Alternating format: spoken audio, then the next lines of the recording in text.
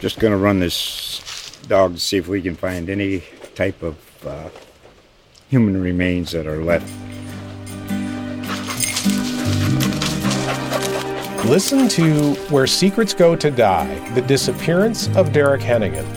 From the Detroit Free Press, a new podcast set in the woods of Michigan's Upper Peninsula. Available on Apple, Spotify, Freep.com, or wherever you get your podcasts. What's up, Florida State sports fans? Welcome back to another episode of the NoleSports podcast. Curt Weiler, Florida State beat writer, the Tallahassee Democrat, here with Antwan Staley. Antwan, how's it going? Good, man. A lot of good things are happening and starting to get to a really busy season for both of us. So it's definitely a good time to be a Florida State sports fan in a lot of different capacities. Yeah, I guess we're talking now, Thursday morning to kind of contextualize this after a late night last night, having to stay up. I mean, it was a 9 o'clock start against Boston College, and truthfully, a game that went the way, everyone thought it would. There were definite questions about just Boston College's depth and how much of a struggle they would have keeping up with Florida State. And for the second straight year, Florida State has its senior day game against Boston College, and it's a comfortable win that positions the team now one win away from another ACC championship.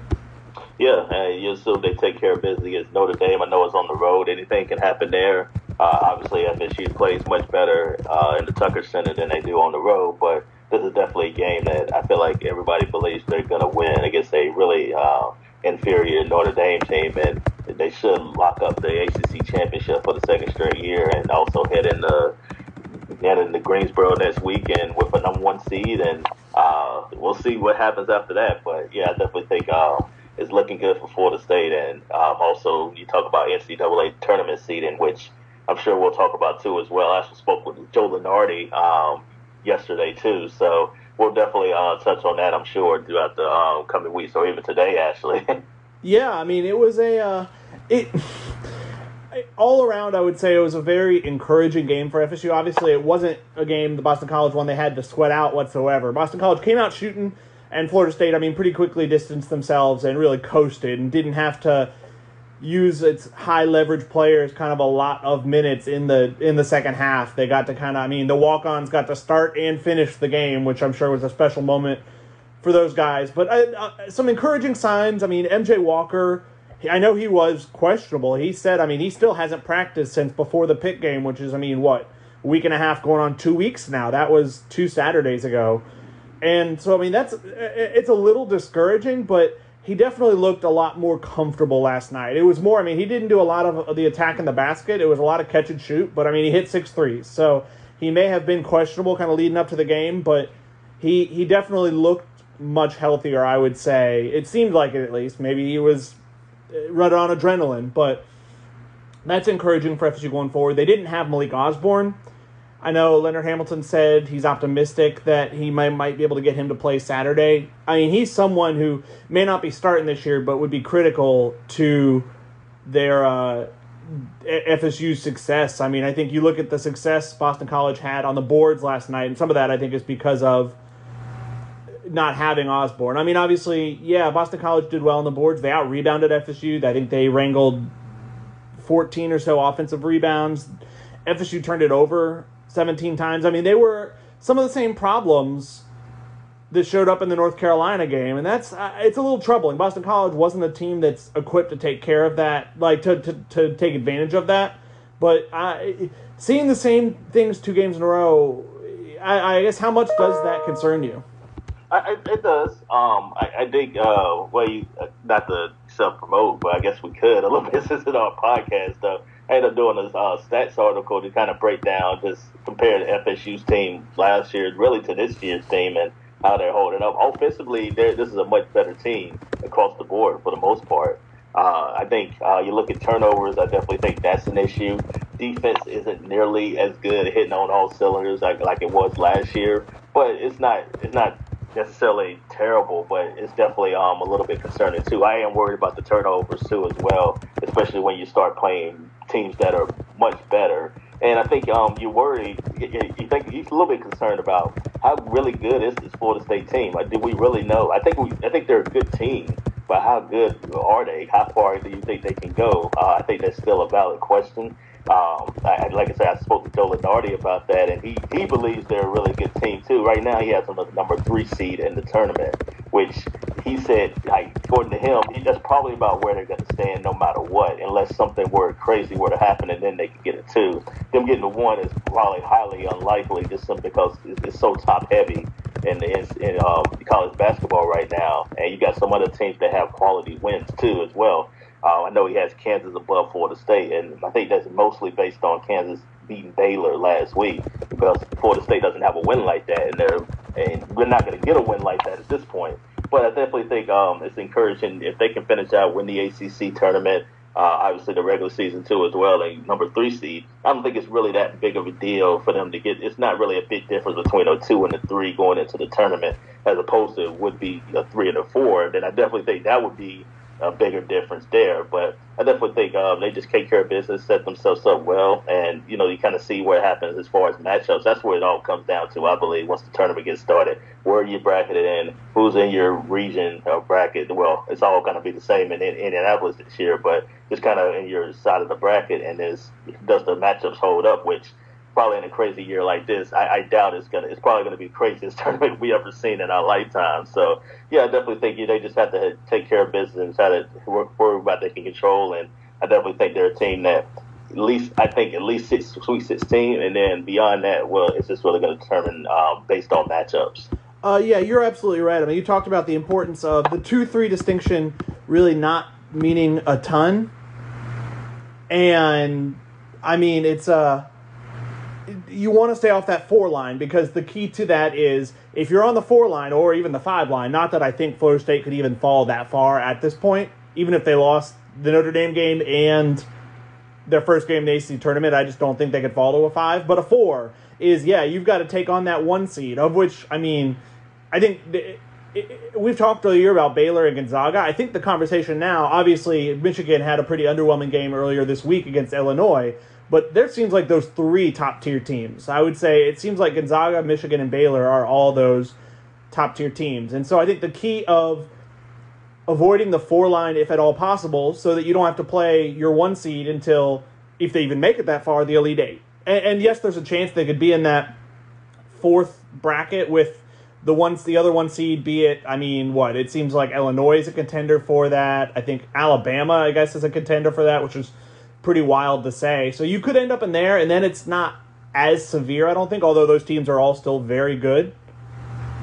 But yeah, I mean, staying on the 3 seed line at very least, if at all costs. And I think I saw on Lunardi's update last night, Florida State moved from, I think, the top 4 seed to the last 3 seed with their win. So I mean, yeah, it's important. And yeah, winning at Notre Dame, a game that you're very much expected to win, is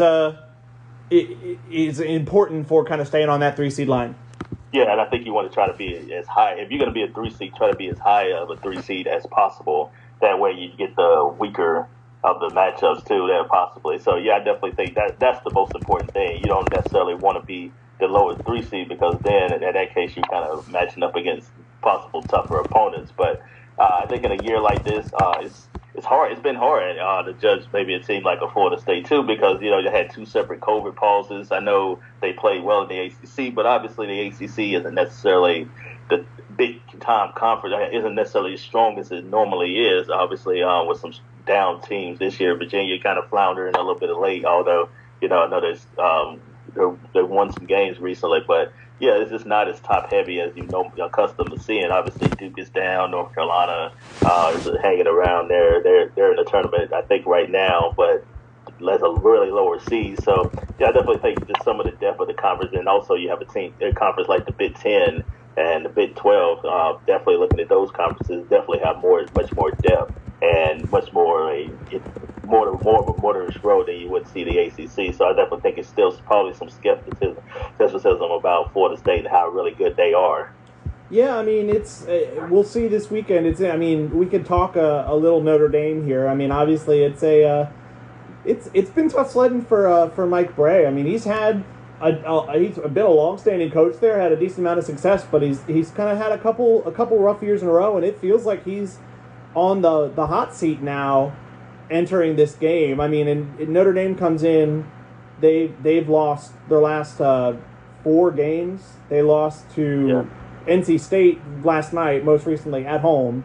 They lost at Boston College, which, I mean, we saw kind of what that team looks like the other night. And the other 2, Syracuse and Louisville, both on the road, are a little more understandable. But it doesn't seem like a team that is in great form right now. But, I mean, they weren't especially good last year, and Florida State needed a buzzer-beating layup from Trent Forrest to win there last year, and barely got out with a win at FSU last year in a home game at the Tucker Center. So, I mean, it's I don't know if it's a matchup thing. And this team, I think, is worse than that team. They lose a guy like Matt Mooney. I mean, he was remarkable for them. Florida State will be pretty heavily favored, especially for it being a road game, but, I mean, they still have to take care of business. Yeah, they do. And I think having these opponents like a Boston College and also Notre Dame, and you touched on it earlier, they kind of have some injuries right now. MJ Walker's not 100%. Malik Osborne is not 100% too. This kind of allows them to be able to kind of rest those guys or just monitor those guys and not necessarily push them at the end of the season when you're playing such a tough opponent too as well and trying to win an ACC championship. But yeah, I mean, at the end of the day, yeah, I mean, these teams want to win.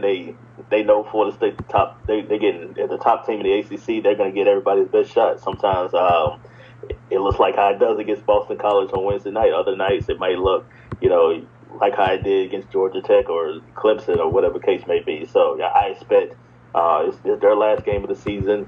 I assume they're going to probably come out with some energy too as well. I expect Florida State to win and probably win comfortably. But at the same time, would it surprise me to be a little bit closer than what some people might think? No, it wouldn't, because these guys, they definitely want to go out on a high note too, especially their seniors and considering the bad season that they have, and they want to kind of salvage that in any way possible, at least get some momentum heading into the ACC tournament. And what better way to do that, at least play well and possibly upset the number 1 team in the conference in Florida State. Yeah, I mean, it would be a trademark win. It'd be the type of win that, who knows if it'll come down to it, but could maybe save Mike Bray's job. So, I mean, Leonard Hamilton will really drill home that, I mean, winning on the road in the ACC is hard. That's kind of a consistent preaching point of his. I thought it was interesting last night, kind of unprompted. He brought up, I mean, how few people really get the chance to win one championship in a conference like the ACC, let alone 2 back-to-back. I mean, it's the kind of thing where he's not one who normally talks about the stakes of something like that. It's kind of more he might touch on, well, we just got to worry about the next game. We can't worry about what's at stake, anything like that. But he didn't shy away from saying, unprompted, talking about, I mean, it means something. Getting to hang banners in consecutive years for winning what he called the greatest basketball conference that's ever been assembled. And it's not the case this year. I would say that honor goes to the Big Ten this year.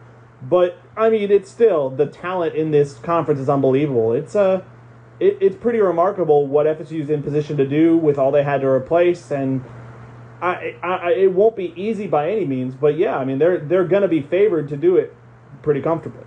Yeah, when you look at some of the big names in the conference, they're still looked down upon. Even each year. I mean, you look at the preseason polls, you look at every single year they get disrespected. Like coming into the season, it was about Duke, North Carolina, Virginia, some of the other big, like even Syracuse. Even though I know, like I say, they wasn't ranked high, but they have a lot of history historically as a program. Louisville was ranked pretty high too as well. And then you have Florida State, who I thought, and I asked MJ Walker this early on in the season, and the players know that they know it's disrespect too. They understand that the ACC, I mean, the offices are in Greensboro, North Carolina, so I mean it's a bias around that.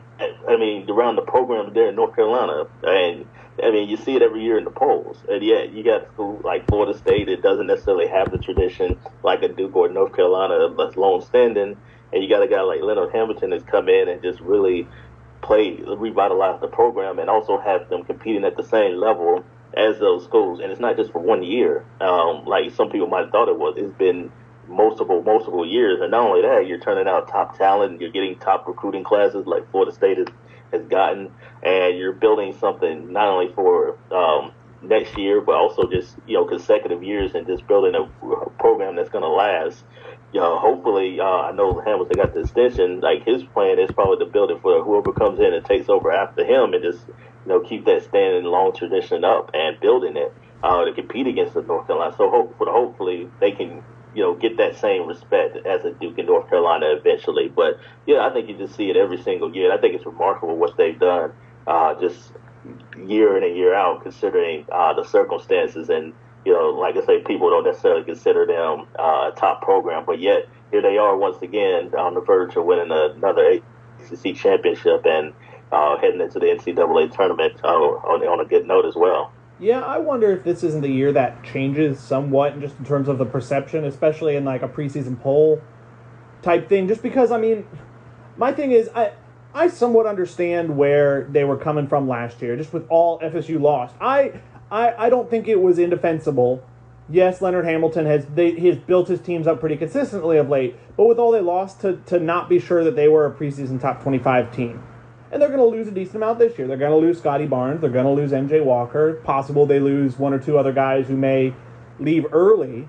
But with what they're bringing in, I just don't wonder if Florida State isn't picked to win the ACC next year, which would be the first time that's ever happened. And I don't in front of me have what other teams are all bringing in, but this is going to be a Florida State recruiting class, adding to what they're going to bring back, that's in line with a lot of what the Blue Bloods are landing. You look at, just guys like Matthew Cleveland, guys like Jalen Worley, guys like Caleb Mills, the Houston transfer, who was at the game last night kind of hanging out in the bench area. He was the AAC preseason player of the year this year before transferring from Houston. So I just don't wonder I'll say this, if it doesn't change this year, I don't think, I'd be hard-pressed to think it ever will. Because I don't know.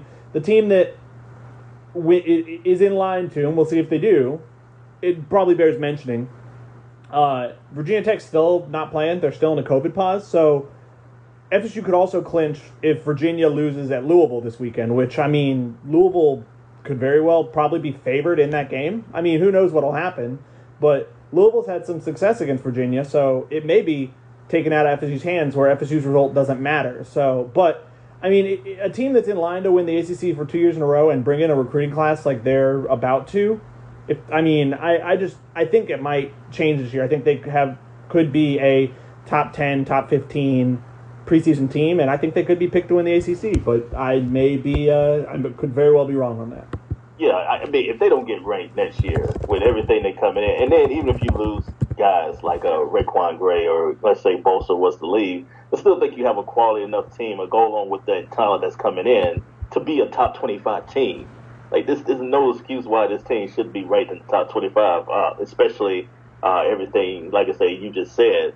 I thought they should have been ranked this year too. I thought it was just ridiculous. Just consider, I know they lost some top talent, 2 lottery picks, and Trent Forrest too as well. But you got a guy like Scotty Barnes, and you also got MJ Walker, who I feel like was going to come to his own and be one of the leading scorer, the leading scorer for the Seminoles this year. I thought they were at least a top 25 team. It might have been in the 20s, but that's fine. I just thought it was disrespectful to have some other teams who I didn't think that was as quality of a team, at least coming into the season, over a team like Florida State with everything they had back. That's just my opinion. But, yeah, I just thought it was a little bit of a bias. But I don't know. But, yeah, I think it has to change, and hopefully it definitely does sooner rather than later.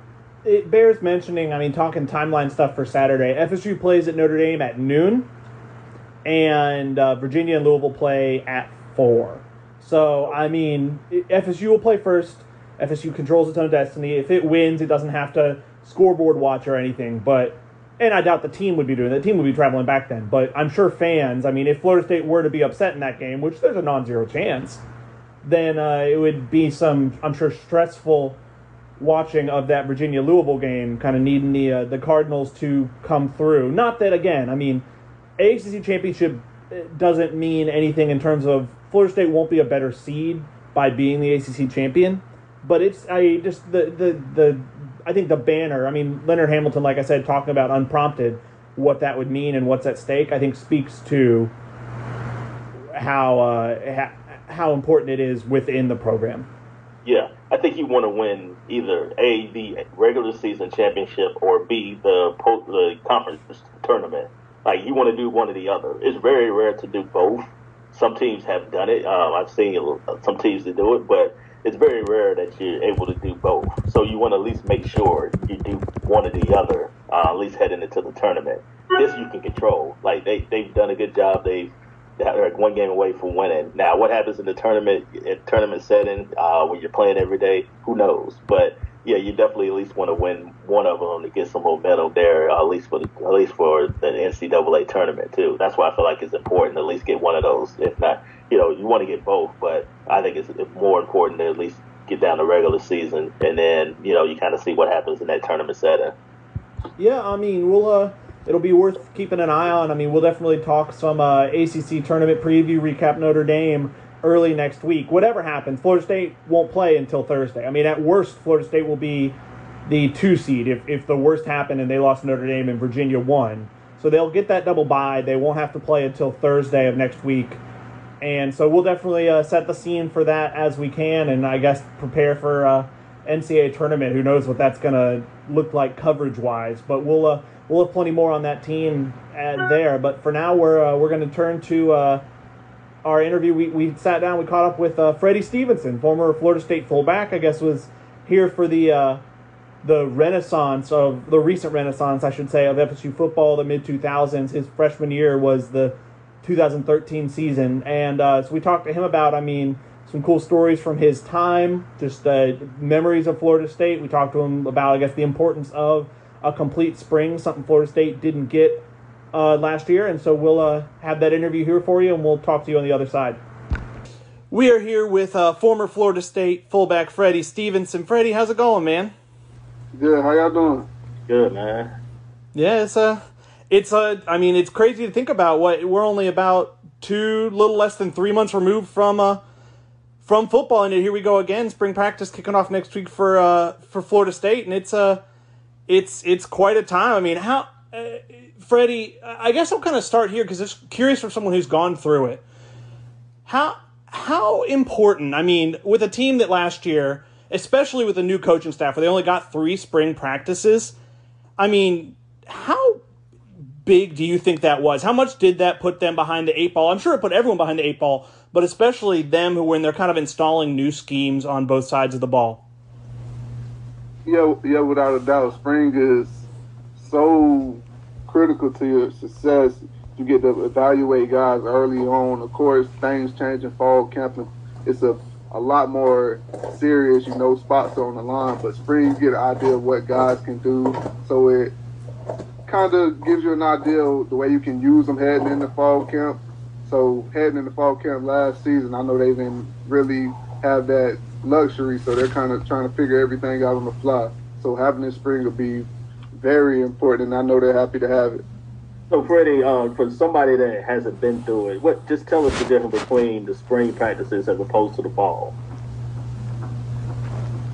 Spring is tough, but it's nowhere near fall camp because you only get 15 practices, so it's spread it out. So mentally, you get to prepare yourself and take your mind to a place where, all right, I get 1 or 2 practices and then I get a break, so you can go all in. Versus fall camp is every day, banging, and it's mentally draining. So spring, I feel like guys should come in fresh and they should be able to mentally get through it. And that's why you see a lot of guys shine in spring that don't make it in fall camp, because mentally fall camp just wears on some guys. So that's where I think guys will have a little advantage with spring, getting those breaks and things of that nature. You talk about that. How much does it being spaced out help things? Does that help where, you can maybe give more effort because there's more kind of recovery time between practices? Yeah, without a doubt, you give more effort. And then if you have some injuries, now you get a few extra days to recover and possibly get a chance to get back out on the field versus in fall camp. You got injuries and you try to push it the next day, and now you set yourself back even further. Now you're out a week or 2.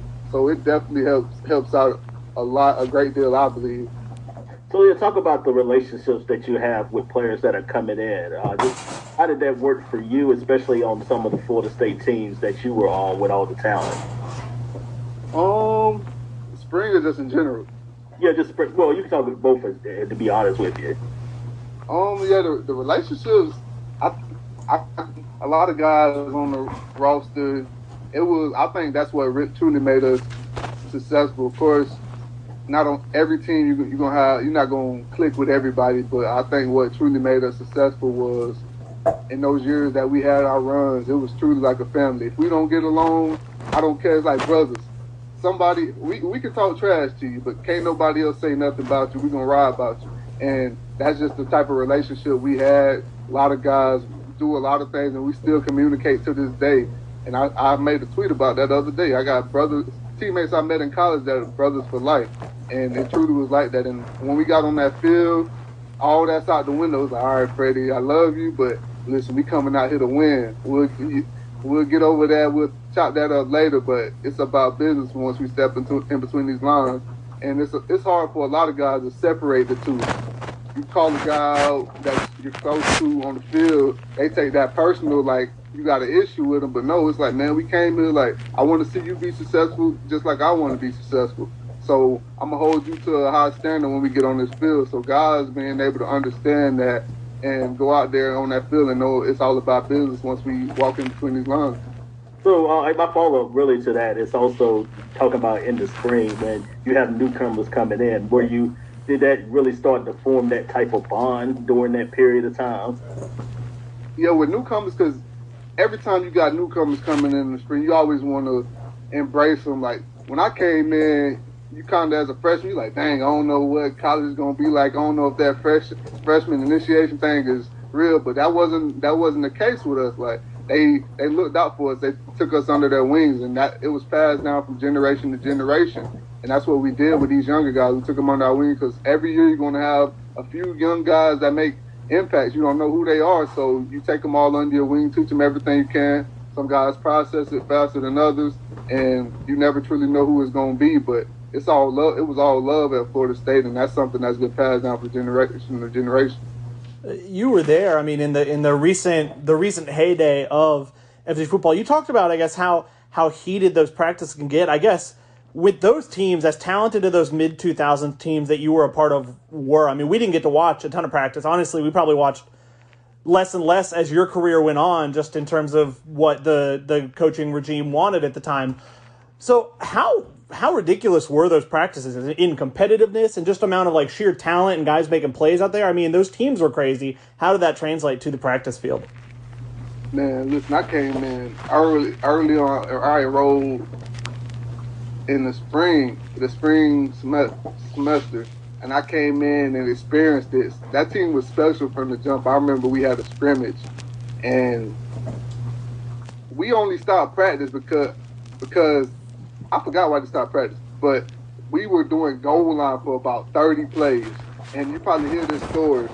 James Weiler has broken ribs, and he would not come out.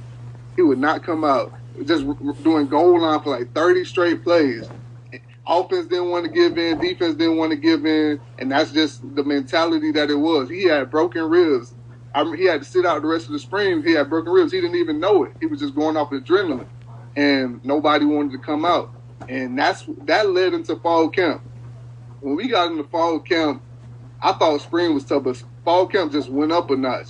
That's when KB emerged, and a lot of other guys emerged, and the practices just took it to a whole new level. And I think the biggest thing with that team, that fall camp, honestly, that brought us together. We had a few big brawls that broke out, and you never truly know which direction those will go after, because some guys may be upset that, okay, guys are laughing at them, somebody got the best of them. But it brought the entire team together, and usually you don't expect that. I've been on teams that situations like that would have broke the whole team apart. You got clicks together, guys click up, but that brought us together. And at that moment, I think it was one of our second brawls in fall camp. It was a Thursday night practice. We're in Shells. Had a big brawl break out. And we're like, dang, we don't know how this practice is going to go. If everybody's going to continue to fight the rest of the practice. But it was like, that was the best practice like I ever experienced. Everybody's taking off. You got the receivers going off, like the intensity. Like, it was like a game. you would have thought it was Florida State, Miami out there. Like, that's the type of intensity you saw on that field. And every practice from then on was like that. You knew that if you didn't bring your A game, whether it was a 1 on the field or a 2 on the field, you were going to get embarrassed. And it's crazy that situation is what led to what you saw that year. So, Freddie, just to talk about some of those teams too as well, when you have that much talent on the roster, just talk about how much it elevates everybody else to raise their game, even during practice. Yeah, like I said, it's crazy because you can't really relax. You got young guys coming in that are hungry. A lot of schools, you may have guys that come in, they may be talented, but they're scared. We got guys coming in every single year, straight out of high school, that feel like they're that guy that can come in and start. So that's the mindset you got to deal with. You're a senior, and you got to deal with guys like Jalen Ramsey. He's a freshman. He feels like he's that guy. Every single play, he doesn't care what you've done. He's coming out there to lock you down and embarrass you every single play. And that was the mindset across the board. When you look across the board, everybody's mindset. I know I caught a few guys on my highlight tape, and I'm the fullback. So think your fullback is catching your DB, putting them on the highlight tape. Like, it's like, dang, man, like anybody can get it on this field. And that's how our team was, and that's why we were able to be successful so long. I've got to ask you, man, and obviously I don't want you to give away all the Trials of Triumph secrets from your book. Obviously, I'd encourage everyone to buy a copy. I did, and I'm really enjoying as I read through it and kind of get behind the scenes. Is there a story? I mean, you talked about, I guess, the preseason fight, but is there a story or two that stands out from, especially either that 2013 team or that 2014 team, just being a part of that run? The 2013 team was special, but that 2014 team, I believe, I don't know, it's just the highs and lows of that season.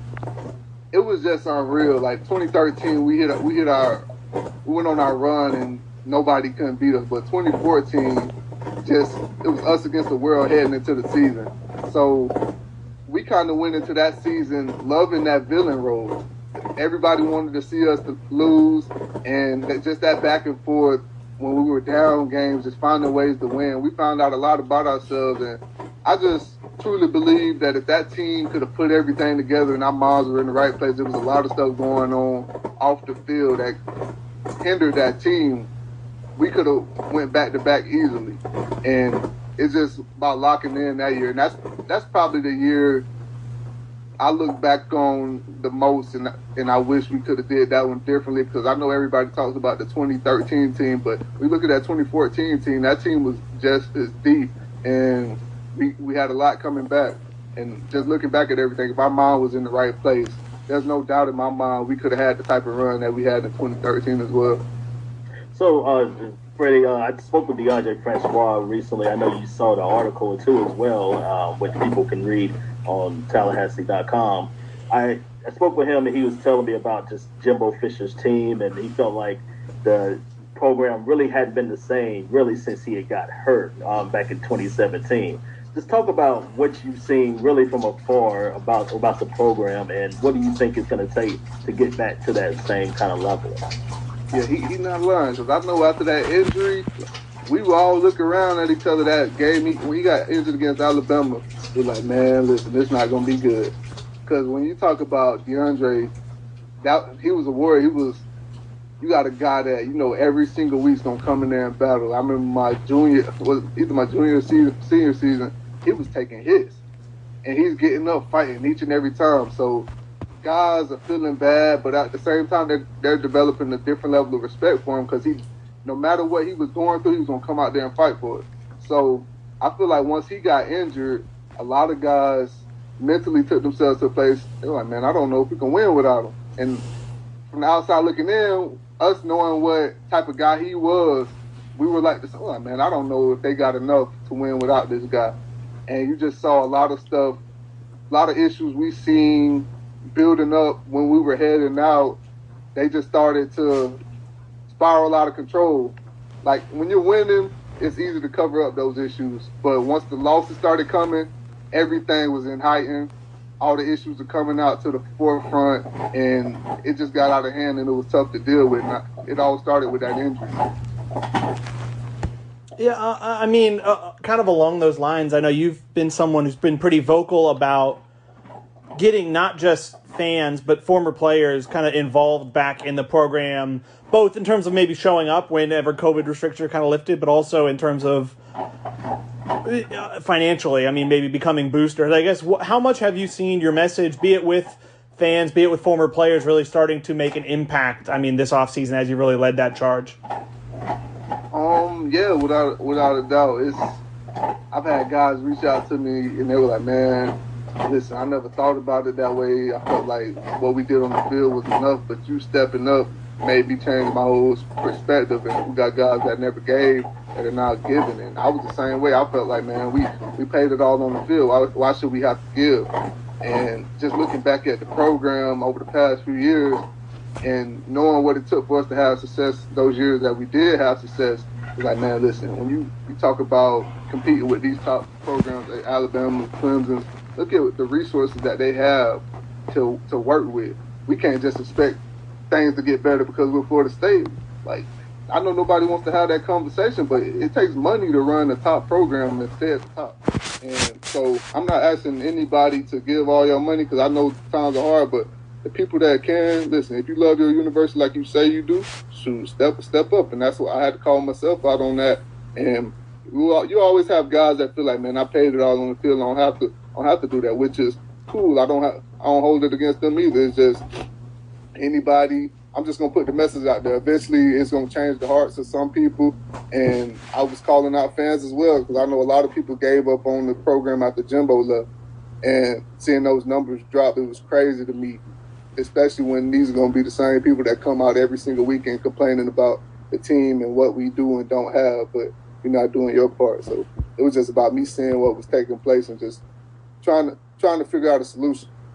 So, Freddie, the FSU had a ton of transfers come in recently, and among them was Mackenzie Milton. Just talk about how do you think a number of transfers who's had success in other programs can also mesh and help out some of the young talent that's already on the roster?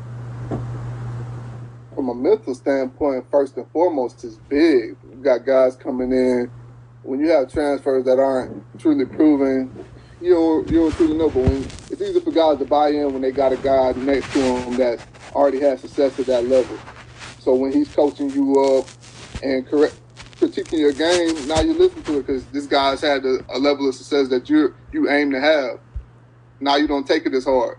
So that's the biggest thing first and foremost. And the competition aspect, these guys have had that level of success, so they're going to raise the competition of everybody else, and they're going to hold them to that standard. So I think that's the biggest thing going in, and it'll be. I think we'll see signs of it early on.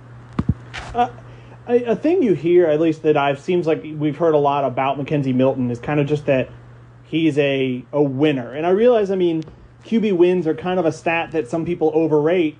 I mean, looking at it's interesting of comparing that. I guess being a football player at the level you were, do you buy into, I mean, winning being kind of a intangible that some guys have maybe more than other guys?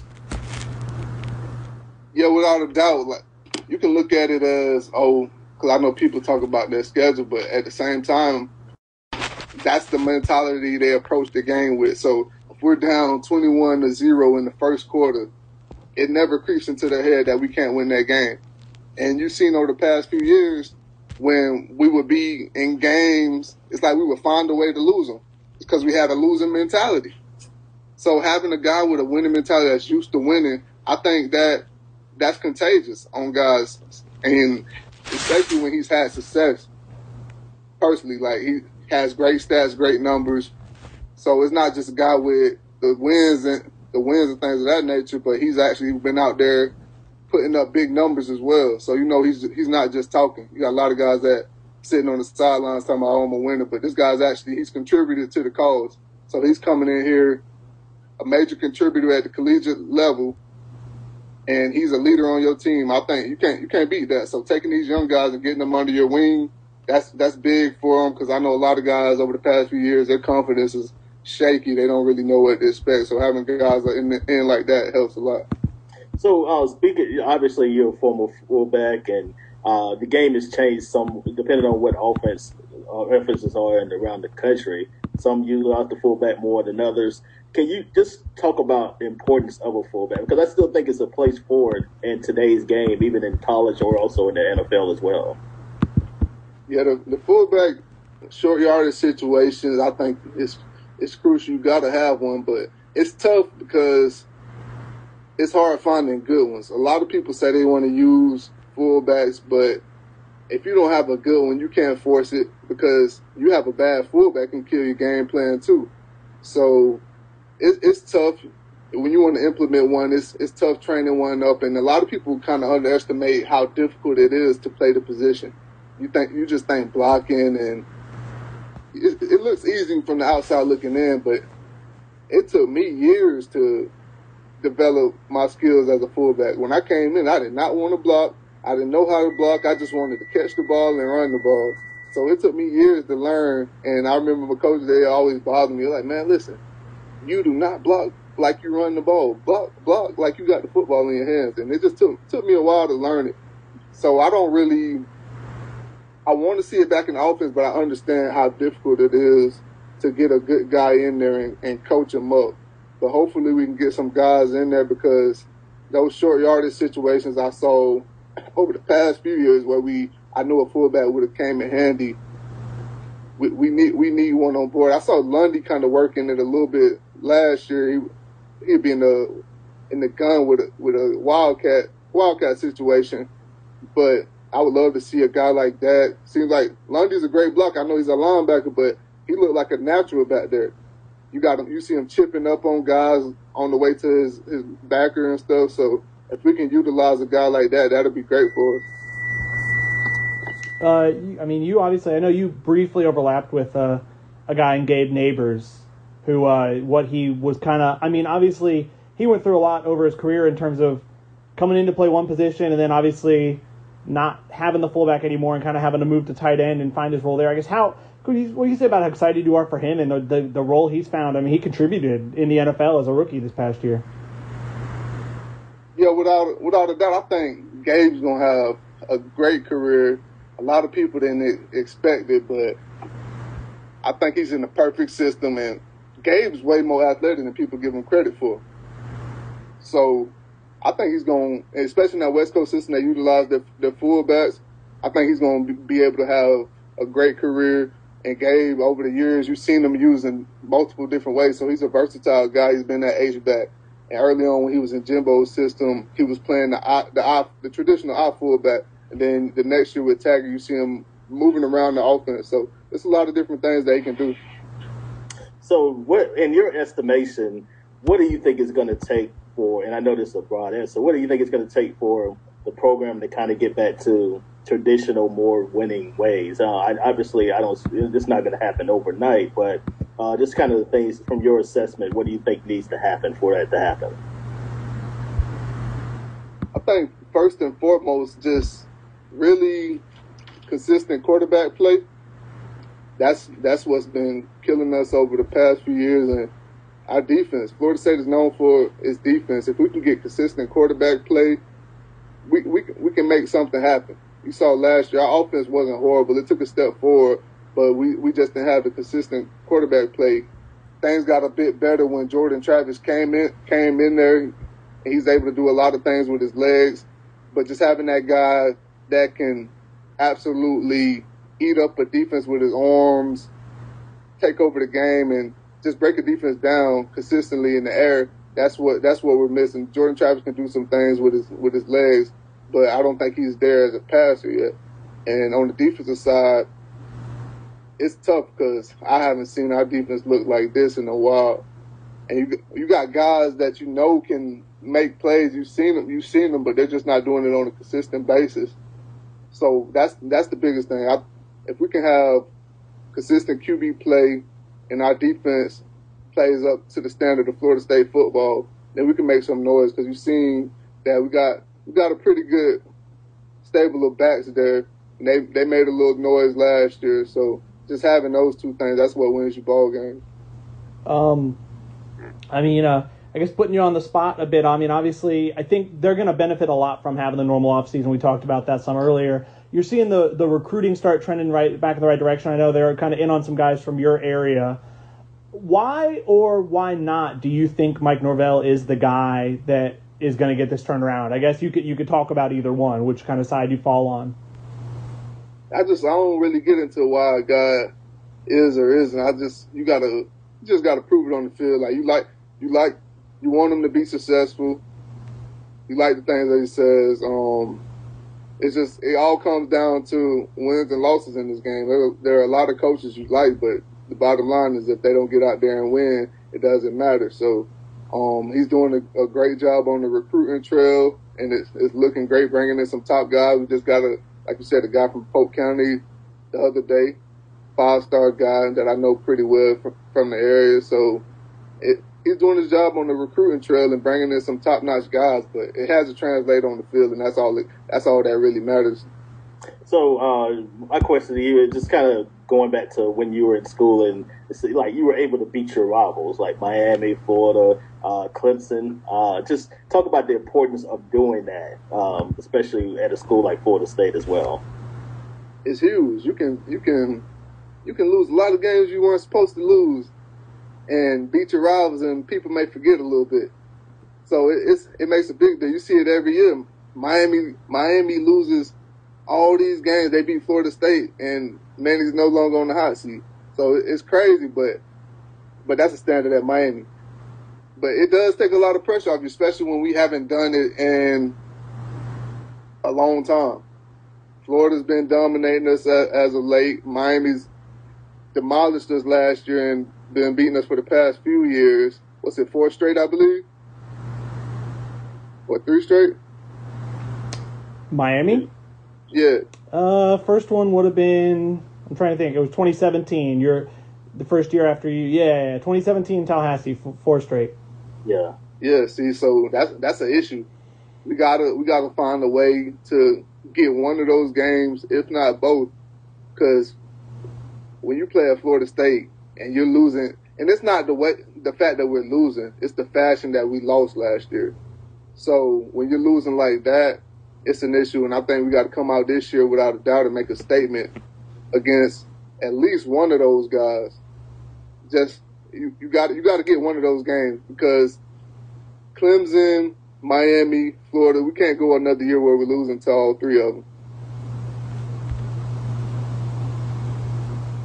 I think that answers our stuff. We'll let you go, Freddie. Thank you so much for taking the time. I think providing some really good insight. Appreciate that. You can feel free to plug your stuff here at the end. Talk about your book, anything of that sort.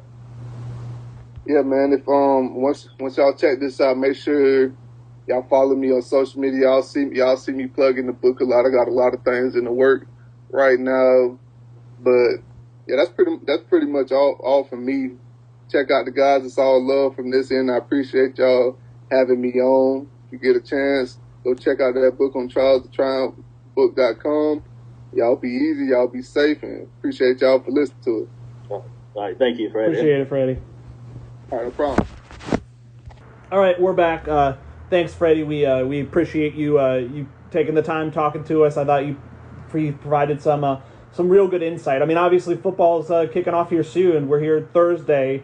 Tomorrow morning, I think late morning, we're going to catch up with Mike Norvell and Josh Storms on Zoom, talk a little off-season strength and conditioning program, and then they start spring practice next Tuesday, the 9th. I mean, it's about to get going again, even though it just started or just ended. It feels like. Yeah, it's back to fun, and at least get some interviews there. It'd be cool to just talk to Storms and also Norvell and get a little more insight of what's been going on. I know we talked to some of the newcomers there early on in the year, but yeah, I think it's a good time to just reflect and talk to figure out what's been going on and some of the tour duty, and also heading into spring practice and trying to learn more about these guys and how to develop within the program too as well. So yeah, I'm definitely excited about that, and it's definitely going to be a good month to do that, and it culminates with the Garden and Gold game coming up in April too as well. So that'll be fun to at least get out there and see what everybody kind of looks like too as well. Yeah, probably bears mentioning. I mean, the recruiting trail has been pretty kind to Florida State of late. They've had 5-star DB Travis Hunter Jr. locked up for a while. He committed early and has been pretty adamant. I mean, even though he's now one of the top players in the country and received interest from, I mean, the Alabamas, the Georgias, the Clemsons, the LSUs, he's been pretty adamant that he's locked in and that he's grateful that Florida State got in on him early. And I mean, that's a commitment that it sounds locked in. I mean, entirely. It doesn't sound like there's much that could budge it. That's a game-changing commitment for Florida State. And then over the weekend, they also added another 5-star DB, Sam McCall, out of Lakeland. And that's, I mean, he was committed to Florida. They fired their DB coach. He was not a fan of that. He decommitted, and now he is at Florida State. And as it stands now, Florida State has and it's still early, but has a top 10 class for the 2022 cycle. Yeah, I think it was some questions. I know people are kind of questioning Mike Norvell and what kind of recruiter he was, or he is. But I think recently he's really changed that narrative, really, because some of the guys that he's gotten there, he's getting that top talent, too. I just think it was just a bad situation with everything going on. Obviously, the first year was just tough coming into that situation, and, you know, you're trying to salvage a recruiting class, and then you end up having the year that you do in 3 and 6, and now you're also, you know, trying to keep these recruits that are already there and trying to recruit new ones and transfers. And, yeah, I think you're setting up in the class, looking at 2022, 23, I think it's a lot to be excited about if you're a Florida State fan. I really do, because he's definitely getting the guys that you definitely want to as well, adding in that talent. They are also an already young team there as well, and by the time those guys get there, you'll have veterans there that you hope progress throughout the program, and you hope and you believe it'll be some kind of a good mesh too between some of the young guys that come in that can contribute, and also some of those older players who have been in the program and know Norvell really well and know what he's about and his system and everything like that too as well. And, you know, whether it pays off in wins and losses, we'll see. But yeah, I definitely think he's definitely doing a good thing there, and definitely should be a lot of excitement heading towards the recruiting season there in 2022, and they actually beyond that as well. Yeah, it bears mentioning that players are allowed to come to campus, and for instance, like current members of the team are allowed to escort them into the facilities, but they're not allowed to have any in-person contact with the coaches, both at their own schools or if they visit FSU on their own. I mean, FSU, official visits also can't happen, so if they're visiting, they have to do it on their own dime. But, I mean, it definitely bodes well that while they're still not able to have this in-person contact and do those face-to-face meetings and give them tours of the facilities on their own and go visit them at their own schools, the success they're having bodes well. Given you need to, I'm sure that a lot of these guys, Travis Hunter, it is entirely possible he is locked in regardless of how this season goes. I mean, if Florida State struggles, that would test that. That would be the one thing that I think could maybe change that with Travis. But a guy like Sam McCall, I don't know if he is as locked in. If Florida State struggles again, if there's not real signs of progress, I wonder if another program couldn't come snipe him. And that goes for a number of other prominent commits FSU has right now. So, I mean, I thought Mike Norvell was pretty insightful a few weeks ago talking to the Board of Trustees, where he said as much. I mean, I figured this was the case, but for him to outright say that he doesn't normally want to build through the transfer portal. You supplement through the transfer portal, but I don't think he normally wants to add this many transfers, and not just transfers, but grad transfers who, like, he's going to look to as immediate impact guys. He says kind of, I did it this year because I knew how important, and he didn't come out and say this, but he knows how important this next year is in terms of recruiting momentum, in terms of showing the boosters, those high-level donors, that progress is being made. I think he realizes, I mean, not that I think Florida State's really in a financial place where they could afford to make a move on a coach in less than 2 years. I don't think Mike Norvell's really on a hot seat, but you don't want to struggle and test that because Willie Taggart was gone in less than 2 years. There is a recent example of that happening. So, yeah. I mean, he doesn't want to build through the portal long term. He wants to build through high school recruiting, and said as much to the Board of Trustees, but they I think he was smart to do that this year, and they might not be done in the portal. I think an offensive lineman could still be coming. Yeah, I think that was smart this year, just considering the circumstances, because the team was so young last year, and then also some of the holes that you had coming into the year, still recruiting-wise. And to kind of just fill those holes with guys that have experience too as well. And you still have a young group returning, and you have those older guys who've been established, who played downs in college football, who had success too as well, and also has been through it. And I think that experience is going to be valuable not only to the players but also the coaches too as well. And I think that's kind of how you build your program. Yeah, you don't necessarily want to do that, rely on that year in and year out. And I think that's kind of what he was saying. But also the fact that this is like unseen times that we've never seen before, and you definitely want to bring in that talent to try to turn this thing around in a hurry. Like, yeah, I don't expect Florida State to win 10 or 11 games next year, but at the same time, you definitely want to build and try to at least get back to respectability and get back to a bowl game and start to get momentum from there. And why not? How the best way to do that is to add an infusion of experienced players who can come in and produce right away, along with developing the young talent that you already have and recruiting high school students as well. So, yeah, I definitely think it was a smart move on his part to do it, especially in year two. I feel like it's definitely a vital year for both him and the program. Yeah, no doubt. I mean, it's a storyline we'll definitely be keeping an eye on as best we can over spring. I mean, obviously, we won't get kind of the normal spring access. Last year, we were out there for the entirety of the first 3 practices, and I think would have been out there.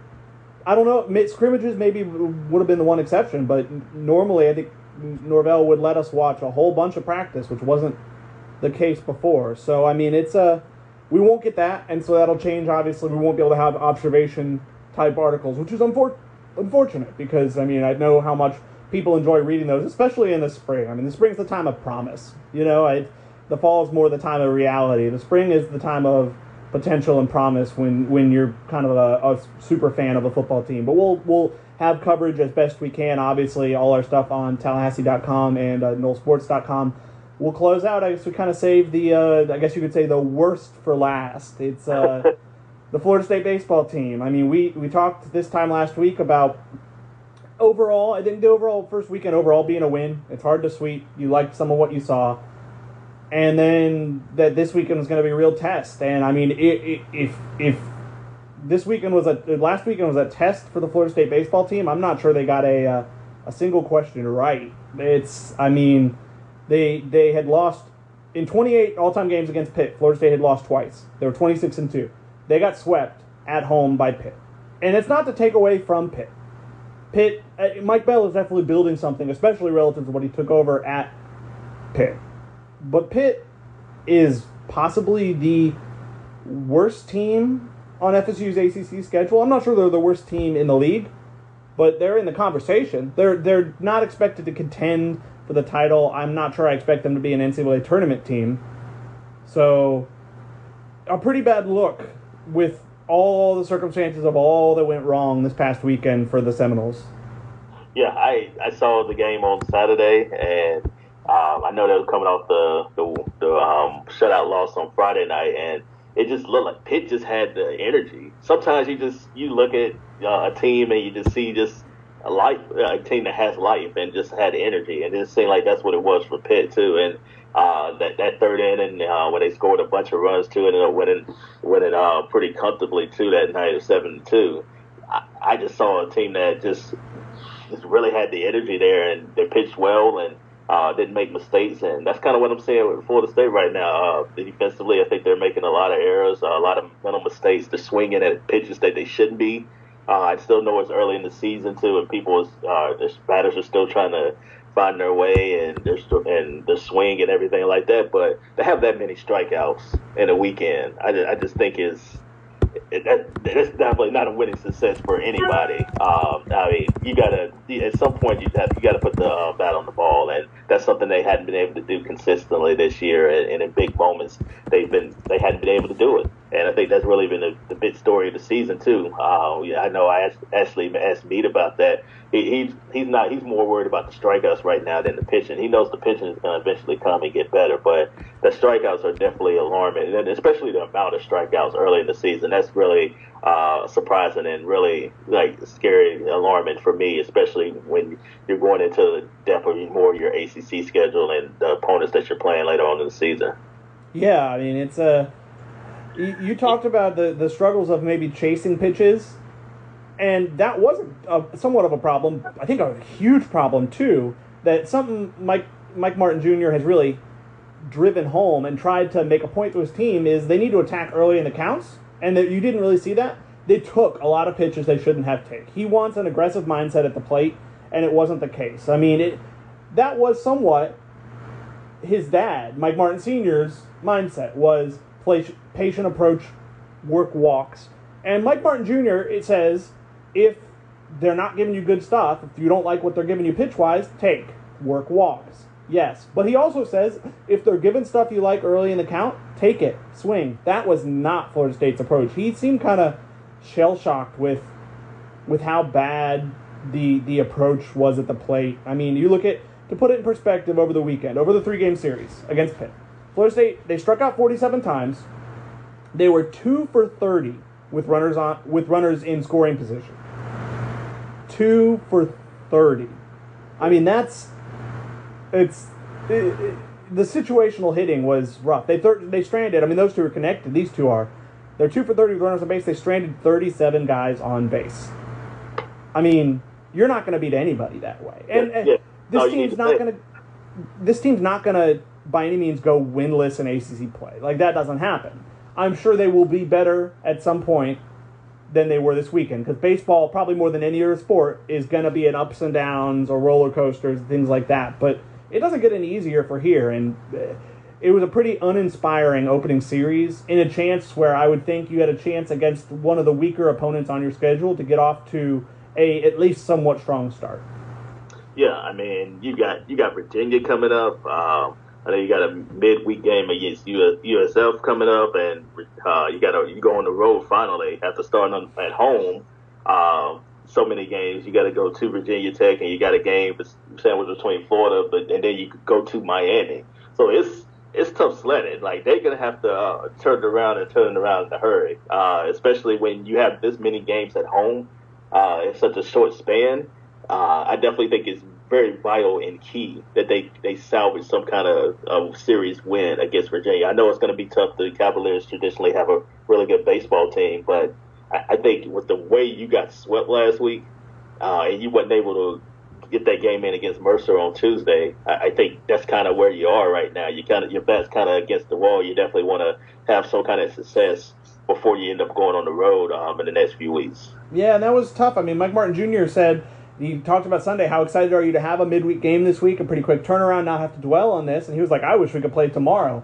And then the weather hit, and the Mercer game was postponed, and they've had to dwell on the Pitt series now for the better part of a week, and they finally tomorrow get to return to action. But it won't be easy. I mean, Virginia dropped 2 or 3 games to North Carolina, but they were I think top 10, top 15 type team to start the year. I mean, they're well regarded too, and if you look like you did against Pitt against Virginia, I don't see you winning a game. I think you could potentially be 0-6 in ACC play, and I mean, talk about being behind the 8 ball in terms of making the NCAA tournament and plenty of other things. I mean, that would be a real pickle. I mean, starting with 6 ACC games and losing all of them. So we'll see. I mean. Yeah, at home as well. So, yep. Yeah, that's catastrophic. Yep, it would. And, I mean, we'll see. The pitching can be better. The pitching hasn't been the biggest concern.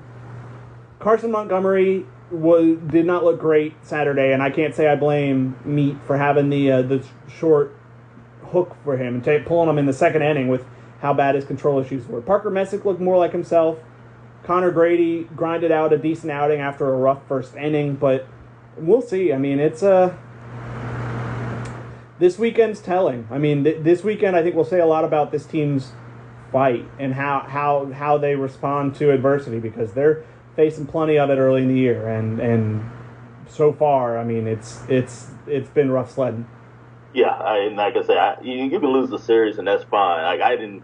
Once they lost the game on Friday, I was like, okay, they may lose the series, but you at least want to get one game. But to get swept by Pitt, and then you, like I say, you have Virginia coming in, who's on paper a much better team, and now you're trying to find that win, and you can't afford to go 0-6 in ACC play to start out with, especially at home. So you're gonna have to find a way to salvage. you want to get 2 out of 3. That's really what it boils down to. It's not going to be easy, but that's kind of where they are right now. And yeah, you definitely want to get some kind of. You got 4 games left on this homestand. Well, really, yeah, you got 3 against Virginia, 1 against USF on next Tuesday. You at least need to get 2 of those, 2 out of 4. That's kind of the way I see it. If you don't get that, then it's before going on the road against Virginia Tech. This thing can spiral and be a snowball effect and get out of control pretty quickly. Yeah, I mean, I remember the team two years ago where FSU, I mean, they dropped the opening game of the Pitt series 10-0 and came back to win that series. They lost the series at home to Boston College, but even then they weren't swept. I mean, it's shades of that. And that team looked dead to rights, and that team rallied and made the NCAA tournament against plenty of odds and made a run to Omaha against a lot of odds. And it was a really special final season for Mike Martin Sr.